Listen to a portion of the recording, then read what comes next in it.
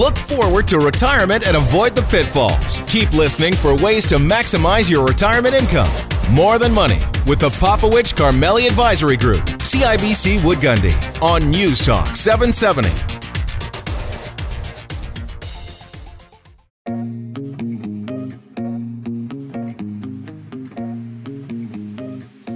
Lifestyle matters. It's More Than Money. I'm Faisal Carmeli, my co-host here, Dave Popowich. How you doing, buddy? Yeah, fine. You? I'm good. I'm really good, actually. Was there something in particular you'd like to share with the group? Well, I don't like the way you look at me when you say that. It's like you're suspecting something.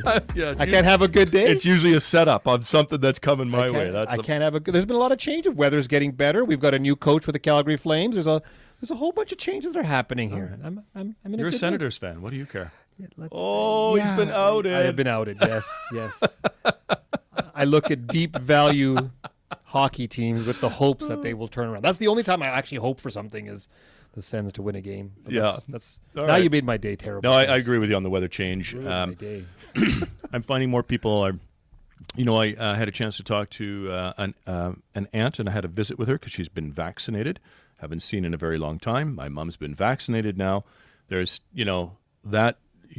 To me, I'm feeling a lot better. Yeah. Right. That we're on that path now. Yeah. So there's lots to be happy for at this particular point. It does feel like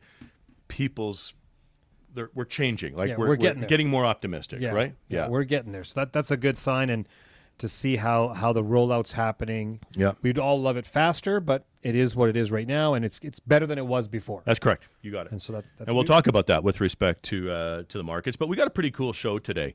Lots of people. There's been a big change in attitude about aging in place, right? So we know that sort of the center of the universe for mortality in Canada has been in long-term care facilities, and that's changed people's opinions. Yep. About whether they want to move to a long-term care facility to age in place. Now, I don't know if that's permanent or temporary. We'll have to see. But it does raise the question about what do you have to do to stay in your home longer, to get the help and support you need for the quality of life you want. Yeah. We're going to talk about that today. And we've got Fraud Prevention Month this month. Yeah. And there are many do-it-yourself investors, and they can be swayed in certain ways where when you're investing, what happens? Maybe you're going down that path where you're being taken advantage of. You're a victim of fraud. And so we want to bring back our special guest on that and saying, if you're investing, how do you make sure that you don't become a victim of fraud? And and listen, they target a seniors population. That's not exclusively, of course, but this is a time in your life that you can't afford to be taken advantage of because it could materially change the outcome of your retirement, right? So let's talk about taking advantage of this. And this week in the markets, Dave, there was a big conversation and attention to the 10-year U.S. government bond. Anytime that number was hovering greater than 1.55%, keep in mind it was sub 1%. Yeah, not too long ago. Exactly, yeah. And now to be at over 1.55% at points, you start seeing the markets kind of contract, especially in those high-growthy names like technology. And you start to see a bit more, inflation's coming. Things are not going to be as robust as it was because we've spent so much time talking about the technology stocks out there. Yep. And when I say we, I mean the media and what the market's attention has been on. And so it looks like there's somewhat of a rotation happening slowly. And people are kind of stuck. Do I stick with what's been working over the last 12 months, or do I start to adjust? What do I do? Yeah, and there's a number of factors at play when you're looking at this, right? There's a number of companies that really benefited last year during the pandemic. Yeah. Their business plans were literally accelerated by 5 or 10 years. Yeah. Right? And so it made sense that money flowed there, and those companies from a business building perspective are far better. There's a bunch of companies that were left behind, but that will participate when we return to something more normal. Yeah, and there's two different types of participation, I think, what's happening right now. There is there's been companies who've been, I'll use the word, not given the love. Yeah. When the markets are now realizing that we're getting back to somewhat of a normal world. But there's a whole bunch of companies who have run up recently that have a long journey ahead of them. Right. If you look at the travel and tourism industry, I do not believe it's going to be the same feeling we have with our family members. You got a vaccine, now you can travel anywhere in the world. And so everybody's going to do better by fourth quarter of 2021. I think there's going to be a lag to that. Sure. And when that lag happens, you're going to have choppy earnings reports and maybe choppy guidance on what's happening in the future. And so I think there are two tales or two stories going on right now of this rotation. And I think there's a little bit too much money going after the fully opened economy versus the to be opened economy. Right. And I think the to be opened economy is very attractive. And I think people are just getting too excited right now. There's too much euphoria in the future because of vaccines. Yeah. And it makes for some interesting opportunities, right? So what we saw, we felt that this year would be a massive reopening given the vaccines. Choppy, albeit everything you said is accurate. But it was going to create some consternation this year for the markets, because in a recovery year, you will typically see a valuation contraction, what's called the price earnings multiples. And that's because, what typically leads that is either rising interest rates because economies are improving, okay, or earnings can lead that. Mm-hmm.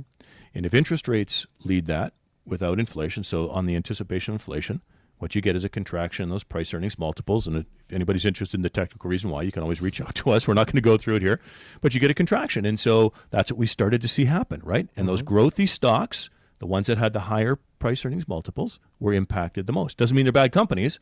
It just means how do you value the future cash flow? And what I've learned over the last 12 months now that we're 1 year since the pandemic started in North America, is conventional way of getting research or information at times get thrown out the window. When we were looking at just economic indicators in the past, there'd be 7 or 8 different indicators, and that would be our directive of how to go. And yes. I'm going back many, many years when we did that. And then you start adding layers in historical data. You start adding in layers like unconventional thought processes. Mm-hmm. And so I was having a conversation with one of our clients this week, and they're saying, when you say unconventional research, what are you looking at? And I think this comes time to think about what we need to do going forward. That unconventional research, for example, Google searches, right, kind of give us a foreshadow of what people are thinking. Mm-hmm.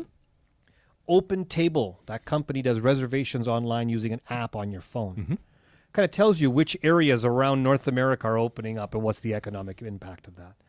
That data is not available as a researcher based on conventional ways.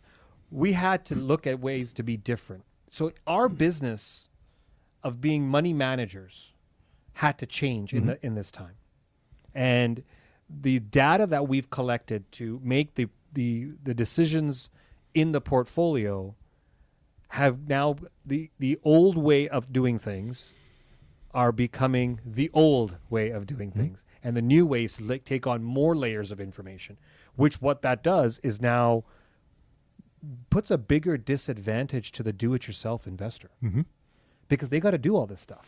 One of the really good examples back during the pandemic when it was hitting was so everything's going digital, right? And I remember reading some reports on thermostats. Yeah, digital thermostats.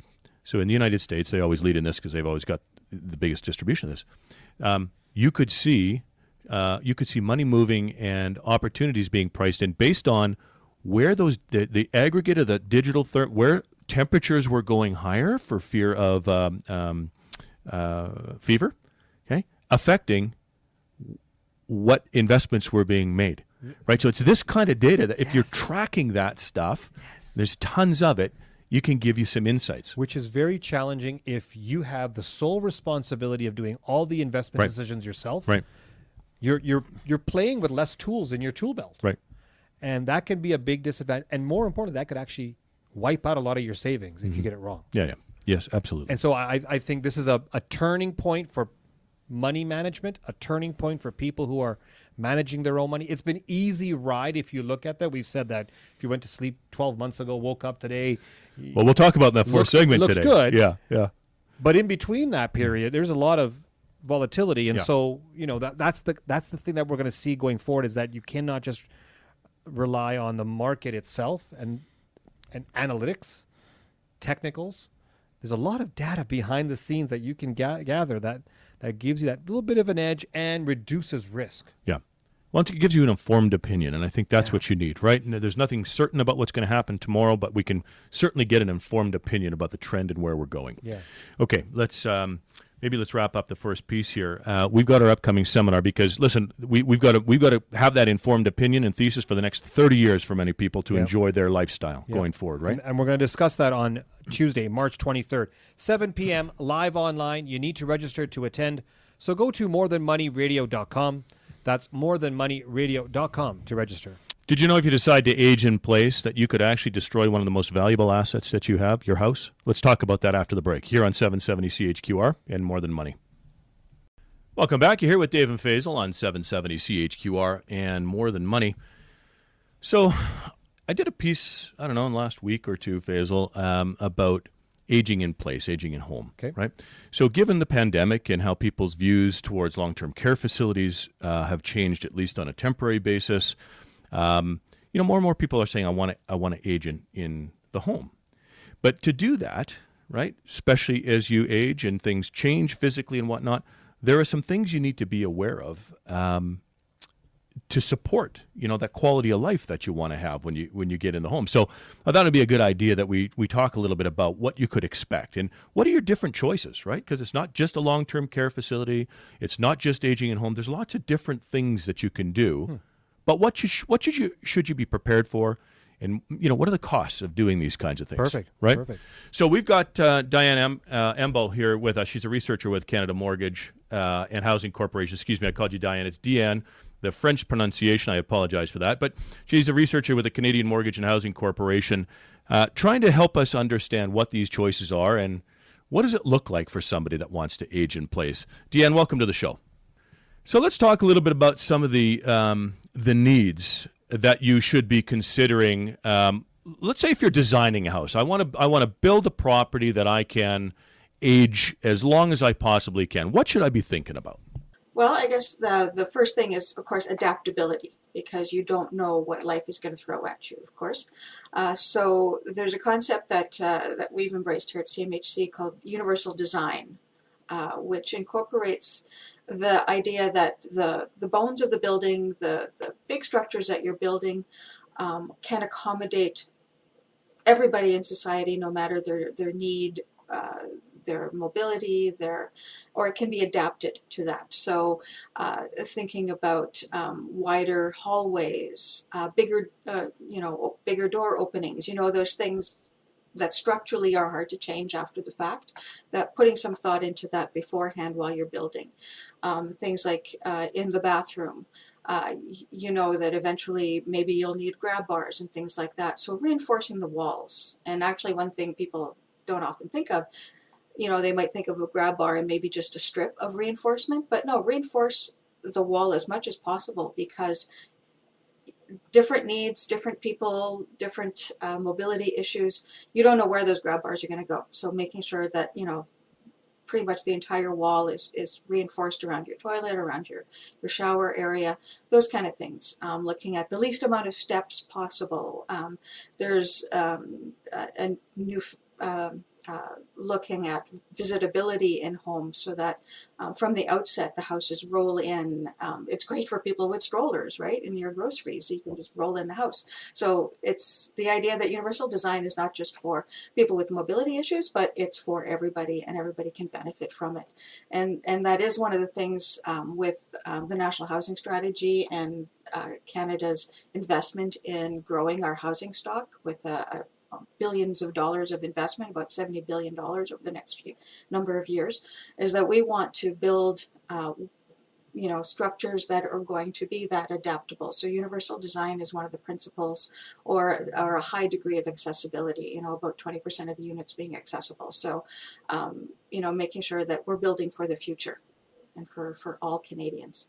Deanne, how do you ensure that we have enough resources? And this is a very diverse group when you look at the 55 and older crowd. How do we find out a way to ensure that we're accommodating all their needs, and we have resources for this as well in Canada? Mm-hmm. Well, it's certainly, like you said, it's an extremely diverse group with diverse needs. You started off the segment by talking about, a lot of seniors, their preference is to age in place, to stay in their home as long as possible. So, at CMHC, we have resources with information for people that are looking to adapt their homes. I know the Build Alberta and the CHBA have builders that are, willing to work with people who want to do home modifications. They'll bring in occupational therapists to make sure that it's done right. Whether you need the accessible options right away, or to build them to future-proof your house to make sure that what you need is going to be there in the future. Also, seniors don't only, if they can't stay in their home, they want to stay in their community.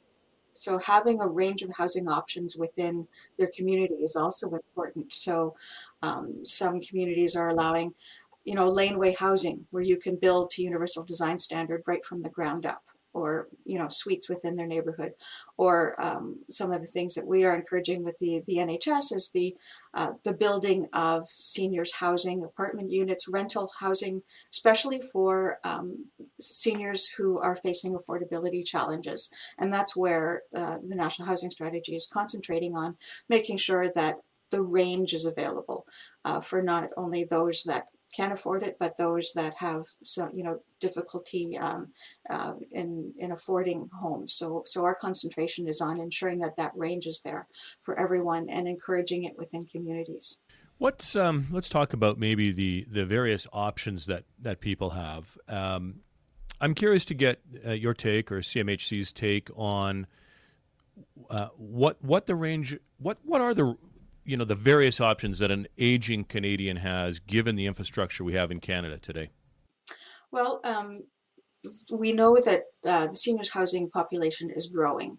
Right now, there are about 16% of the Canadian population is considered senior. Within the next 20 years, we expect that to be about 25%. So it's a growing population and growing diverse needs. So, we want to see that. We also know that people are living longer. So one of the trends in seniors housing is to encourage active lifestyles and locating seniors housing in walkable communities so that people can get out and be active, or within the home, within the housing complex, that there are opportunities for activity, because more activity actually helps to improve your quality of life over the long term. Because you talked about people not necessarily wanting to go into congregate care or high levels of care. Well, maintaining an active lifestyle can maintain your quality of life for that much longer and allow you to have more choice in housing moving forward. There's also different models of how to how you're going to live. Some of the pieces, we know that affordability is an issue, especially for single seniors. Some of the data shows that those that are most in having the highest affordability challenges are those that are single. So there's models like co-housing models, where a group of single seniors have gotten together and they have their own spaces, but there's also communal spaces where they can, share a meal or have that social interaction, but still have their personal space. And with of course, the communal living aspect, it is more affordable for, within that lifestyle. There's also multi-generational living, where you can have a suite, the quintessential granny flat. I talked a bit about, laneway housing, and in some cases, been studies where the senior living in their home, maybe the home is not terribly adaptable, but you build a laneway unit that's adaptable from the ground up.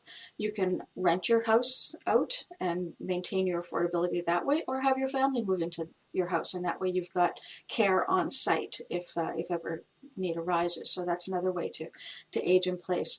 Other ideas out there, there's home sharing, where a lot of seniors are overhoused, where they have extra rooms in the house, and they can be matched up with someone of a different generation who can move in and perhaps pay a lower rent if in exchange for chores or help around the house, or just having somebody available if need be.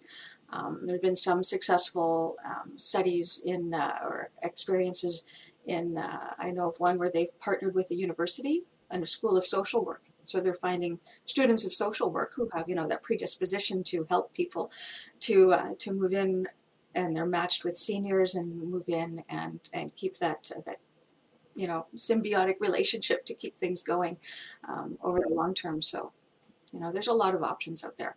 Yeah. Deanne, I think you raised just what you said there. There are a ton of options when you start to think about it. Yeah. So some thought. All that has to happen is some thought. What's right for you or your mom and dad, whatever the case may be, right? Have a family discussion about what that might look like, quality of care. We talk about that from a lifestyle perspective. Right. But we have quickly run out of time, Deanne. So I just want to thank you very much for taking some time with us and sharing that. It's certainly lots of food for thought. It's that is not the be all and end all of the conversation, but hopefully we planted some seeds there. So thank you for your time. Oh, you're welcome. Thank you very much for having me. We've been joined by Deanne Embo, who's a researcher with the Canada Mortgage and Housing Corporation. Listen, this is all lifestyle related, right? We're all going to age. There's going to be differences in what we want to experience and what supports we may need, and that's all got to be factored into the lifestyle plan. Deanne talked about future-proofing your home. What about future-proofing your retirement? We're going to talk about that on Tuesday, March 23rd, 7 p.m. live online. You need to register in order to come to this webinar. So go to morethanmoneyradio.com. That's morethanmoneyradio.com to register. And if you don't want to get caught in an investment scam that could ruin your retirement, stick around after the break. You're on 770 CHQR and More Than Money. Welcome back here with Dave and Faisal on 770 CHQR and More Than Money. It's Fraud Prevention Week, my friend, and we want to do everything in our power to make sure that nobody's retirement is negatively affected by being the victim of a fraud. Yeah, and we've had a reoccurring guest on our show talking about the different issues when it comes to fraud prevention, when it comes to the securities and getting investing in this world. Some of the biggest problems, all those complaints and issues generally go rolling up to the Alberta Securities Commission. So we would, of course, have to bring our expert in for that. Yeah, and we've got Hilary McMeekin back with us, Director of Communications and Investor Education with the Alberta Securities Commission. Hilary, welcome back to the show. Thanks so much for having me. It's a pleasure to be here, as always. Well, well, thank you for doing this, because it is an important and an unfortunate, I guess, aspect of investing, in that there can be some nefarious characters looking for ways to take money, defraud people of their money. Yeah, and there's been a whole bunch of there's a big trend going on, Hilary. There's a trend on these do-it-yourself sites. Invest for yourself, buy yourself, with yourself, and make a whole bunch of money. It's very easy to do, and we're finding out that not all of them are legit. And so why don't we kind of start there? What have you been hearing about these do-it-yourself investment sites, and what are some of the things that we should be looking out for?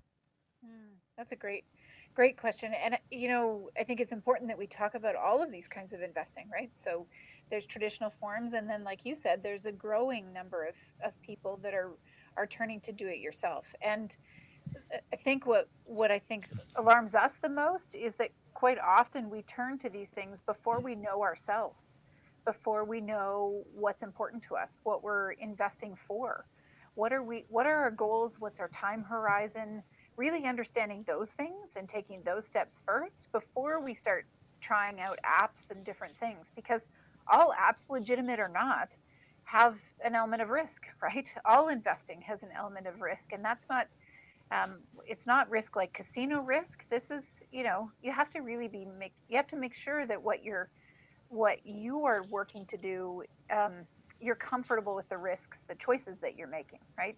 How much money are you going to start with? How are you going to grow that? Now, for some of your older audiences, they've been doing this, right? They've had the support of a financial planner. They've had the support of advisors, which is a more traditional route. But their grandkids and their kids are now, they're looking at things and doing them themselves.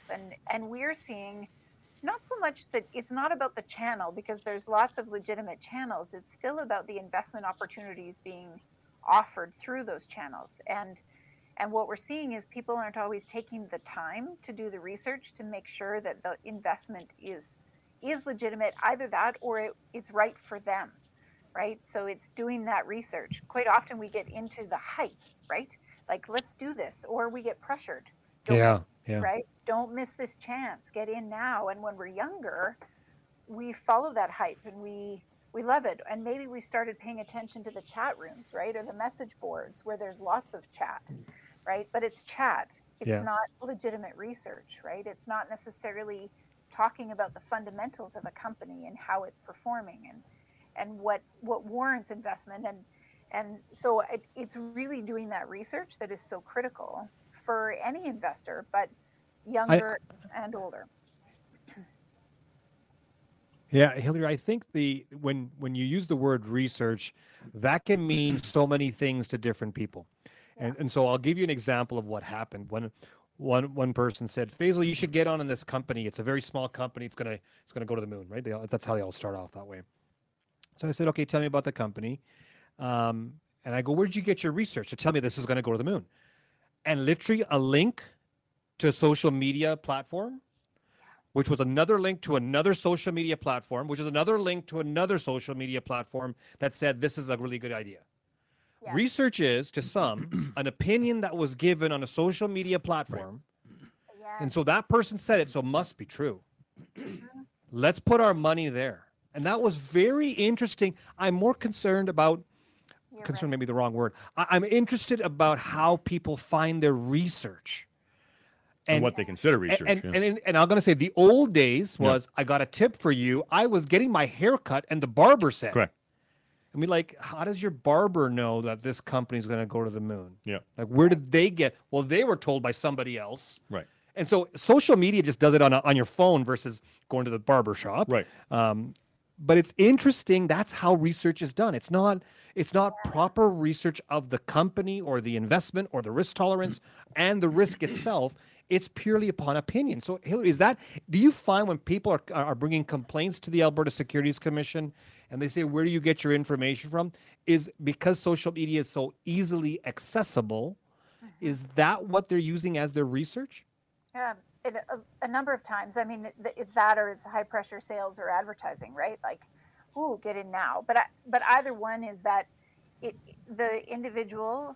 And again, we're not trying to be critical. All of us are trying to learn and trying to figure out how to do investing in the way that we're most comfortable with, right? But what we are seeing is that people aren't taking the steps to actually go to, like, you have social media on your phone, but you also have Google search, right? You can Google that company. You can look at their website. You can look at, what activities they've done in the past, what disclosure they have on their website, what are they saying about their own prospects, right? Where are their risks? Those kinds of things. They're just as easily accessible, but we're not taking that step. We're instead trusting, like you said, the proverbial barber, which I love that analogy, is so true. but now it's a chat room with a few different people all chatting about, oh, wouldn't it be cool? And yes, it would be, but again, like we've seen in examples in recent weeks, right? It's not based on fundamentals necessarily. And that's the information we need in order to make the right investing decisions. I'm on this chat group with a bunch of friends that I play hockey with, and it's a hockey chat. So anything about hockey that goes on, NHL or not NHL, it is put on this chat line. And you'll notice when a cryptocurrency is moving up, all of a sudden the chatter starts happening. And literally you get, where do you buy it from? And then a link gets put on the chat. And then I always come back in because of what I do for a living saying, please stick to the rules of the chat line. This is only about hockey and do not give, and please invest with proper research and so forth. And it's interesting how it's like sitting at a dinner table and everybody's talking and you're just saying, hey, did you hear about this investment? You should get into it. And it's instant. It's not, there's no time wait. Like I literally from when that post was made in the chat line, Dave, to when the next person said, I just bought it, was 3 minutes. Right. Wow. 3 minutes to go in and buy that investment purely because I trust my defenseman on my hockey team to protect my goalie. Right. That was enough of a reference to say, hey, I can buy that investment. Well, I put out a piece recently on FOMO, and Hillary, you can speak to this, but essentially what I said is the fear of missing out is never a reason to invest in anything, ever, anytime, anywhere. Correct. That's right. That is never a reason. There's always another deal. Yeah. Hillary, listen, we're running out of time relatively quickly. So what I would like to do, maybe this is Fraud Prevention Month. I want to bring some awareness to that. I'd like you to speak to that, and any heads up that you want to provide our listeners to of whatever scam is happening and is hot right now. Yeah, we got 30 seconds here, Hillary. Okay, I'll boil it down. Really, be super fast. So, honestly, Forex is what we're seeing an awful lot about. Foreign exchange or FX, it's all called the same thing. Our enforcement team is seeing a lot about it. It is high risk. It's high risk and it's highly complicated. So just because you see the advertisements, don't believe it necessarily. Again, do your research. We created an excuse bot to be able to have some fun and give you some fun excuses to use to say, hey, I'm taking some time to do my own research instead of jumping in really quickly. The last thing I'll say, Faisal, your example, that's affinity fraud. And it's not necessarily intentional, right? Our friends are just saying, hey, look at this cool thing, but that's what we see so often. And now it's turning more digital, right? But it's that instead of doing the research, we're just trusting what someone we know tells us. And then we're shocked if it doesn't go well. So just please take time is what I would say to any of your listeners or their family members or friends. Take the time to do the research. That's the most important message. Hillary, thank you for that. We appreciate you bringing that to us. Thanks for all the good work that you and your team are doing, and we'll keep in touch and keep people informed of the things they should be avoiding. Thank you. Thanks for everything you do, both of you. Been joined by Hillary McMeekin, who's the Director of Communications and Investor Education with the Alberta Securities Commission. We've got to wrap this segment up, buddy, but we got to talk about how to do it properly, right? Certainly you got to avoid the pitfalls, and you have to do that in the public markets too. Like you got to make decisions that are proper for you. Structure and discipline becomes important. Structure, discipline, and a proper research strategy is what we're going to talk about on Tuesday, March 23rd, 7 p.m. live online. You need to register for this, so go to morethanmoneyradio.com. That's morethanmoneyradio.com to register. Understand the value of what you own. That's a key precept. Okay, don't go away. Does your year-over-year performance look spectacular? Could that be misleading and taking you down a bad path? Let's talk about that after the break. You're on 770 CHQR and More Than Money. Welcome back here with Dave and Faisal on 770 CHQR and More Than Money. Often in this segment, we talk a little bit about educational topics or water cooler talk or those kinds of things. And I see you smiling, so I know you've got something on your mind. And I'm excited about this part because we got a bunch of people who called us that listen to this show. Yeah. And they were talking about how great their portfolios have been doing. I said, fantastic. Tell me a bit more about it. And they're like, well, I looked at my end of February 2020 statement, Faisal, and I'm looking at my end of February 2021 statement. Last 12 months have been great. Doing really well. And I go, did you know you went through a major pandemic, a major market crash of 35% in between those 2 points in time? You're counting off the bottom. Right. February was a bad month. And let's take the S&P 500, for example. Year over year from approximately today, we're up about 58% in U.S. dollars. Mm-hmm. Year over year. Off that February low. Off of 12 months ago today. Yeah. 12 months ago today. Gotcha. Yeah. Right? So March 13th. Or Friday. Close of business Friday. Yep. Got it. So you understand what I'm saying. So 12 months, 58%, Dave. Mm-hmm. If you were 100% invest in the S&P 500, you'd be up 58% in U.S. currency today. That sounds good. Yeah, that sounds good. But you're coming off of a base of a major low. Right. And so people are happier today looking back 12 months. Oh, thank God it went up. Right. The concern is, are you structured for what's going forward? Do you think another 58% is going to happen from this point? Do you think another 20, 30% is going to happen from this point? Like, we've gone through some major, major problems here. And we've seen a recovery of 58% off of 12 months ago. Right. Where's the money to be made going forward? And how is your portfolio positioned for that? We always look in the rear view mirror. But what and doesn't see that what's speak happened. to? The issue I have with what you're saying is that it's misleading. And I could speak to some conversations I had this week, nothing to do with that, but just in general terms about people choosing weird or arbitrary measurement periods. And what do you gain from that, right?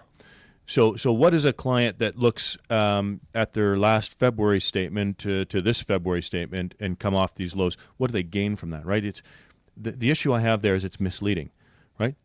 Probably didn't do 58% in calendar year 2020, right? So what's the measurement period and what's it attached to? Correct. What's the reason why you feel happy or sad about a portfolio or an investment over a certain selected period of time? Right. And what are you comparing yourself to? When I get conversations of listeners to the show and they say, I'm not beating the market or I'm beating the market. And I go, which market? And they say the S&P 500. And I go, why did you choose that? Mm-hmm. Well, that's the market. No, that's not the market. Right. There's many. In fact, you should have been in Japan. Right. You would have made way more money. Right. Why didn't you pick Japan? Right. And because the S&P 500 is so popular, they use that as a barometer or a measuring tool. Yeah. And I ask, what do you need in your retirement plan? And they're like, I don't know. So you don't have a measurement of what success looks like in your retirement plan? Right. And so you picked an arbitrary benchmark. Through an arbitrary period of time to be happy about. That's kind of like me saying, I'm happy in my home in Calgary because the year-over-year price did better than the major drop in lower Manhattan that fell 22%. I'm glad you're happy. What am I comparing to? Yeah, no, it's arbitrary, right? Right. And so in this situation, when people are looking at, and I'm going to blame my industry a bit on this one because they're going to say, a typical advisor will say, look, you're up year over year. Ride it out. Hold your investment. Stay true to the course of action. In fact, if you need income, I just proved that you can live off of dividends. Right. Well, let's go through what happened in the pandemic. Did people spend more money? Not really. Nope. Could they live off the dividends that they were receiving? Yeah. And Well, now... Well, there's a big assumption in There's there. a big assumption there, yeah, for sure. And now we're opening up the economy. And what if you need more money? Or what if some of those companies are going to cut their dividend? Mm-hmm. We're seeing, or we're going to see, I think, our industry talk about everything is going to be okay if you just hold on to it. And I think that's a big mistake.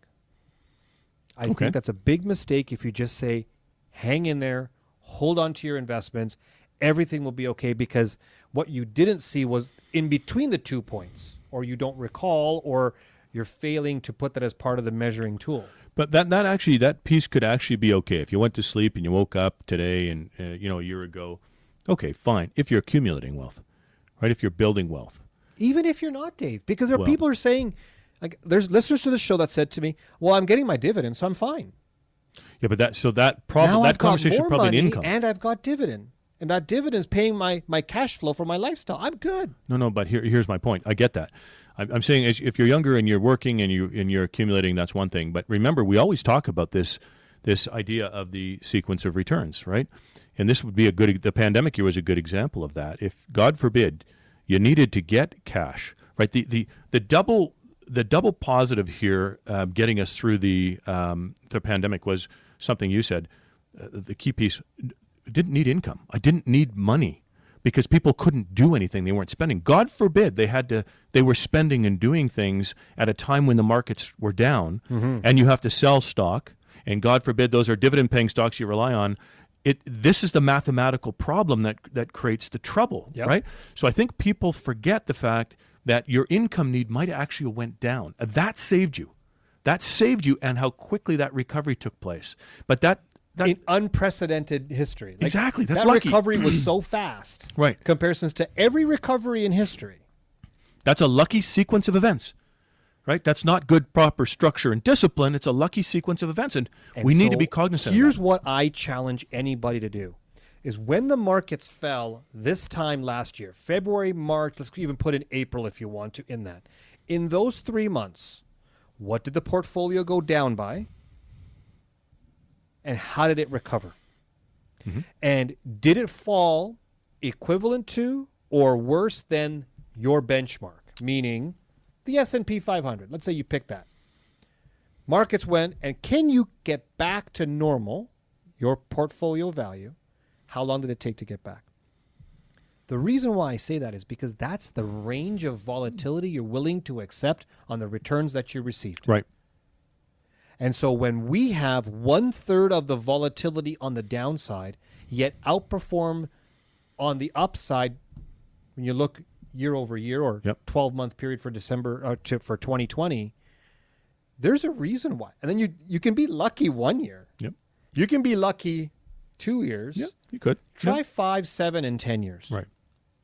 And see, can you handle the range of that portfolio going up and down over a 10-year period? Because I think people will forget that. They will not. Most people will not have their 10-year rate of return and the volatility metrics beside it. Yeah. So my issue when we were talking about this idea of the base effect coming off of February, March, same thing. It's going to look like spectacular numbers, right? Don't be lulled into a false sense of security. Don't be lulled into a false sense of security in how quickly the recovery happened. Don't be lulled into a false sense of security in the fact that you didn't actually have to spend any money because you couldn't. You were restricted from going anywhere and doing anything. Don't mistake those things for good structure, discipline, and planning. Everybody's retirement will be great if you didn't have to spend money. That's right. Yeah, that makes it easy from a financial planning perspective. Absolutely. Yeah. Now add spending to you your have problem. savings and you're not spending. Yeah, you're going to be okay. You'll be fine. That's a good point. All right. So that's probably not going to be the case for most people. I bet everybody, my guess is that everybody's worked so hard to gather the assets they have so they can go and enjoy it. Correct. Okay. So how are we going to help them do that? Yeah, we're going to talk about that on our next webinar on Tuesday, March 23rd, 7 p.m.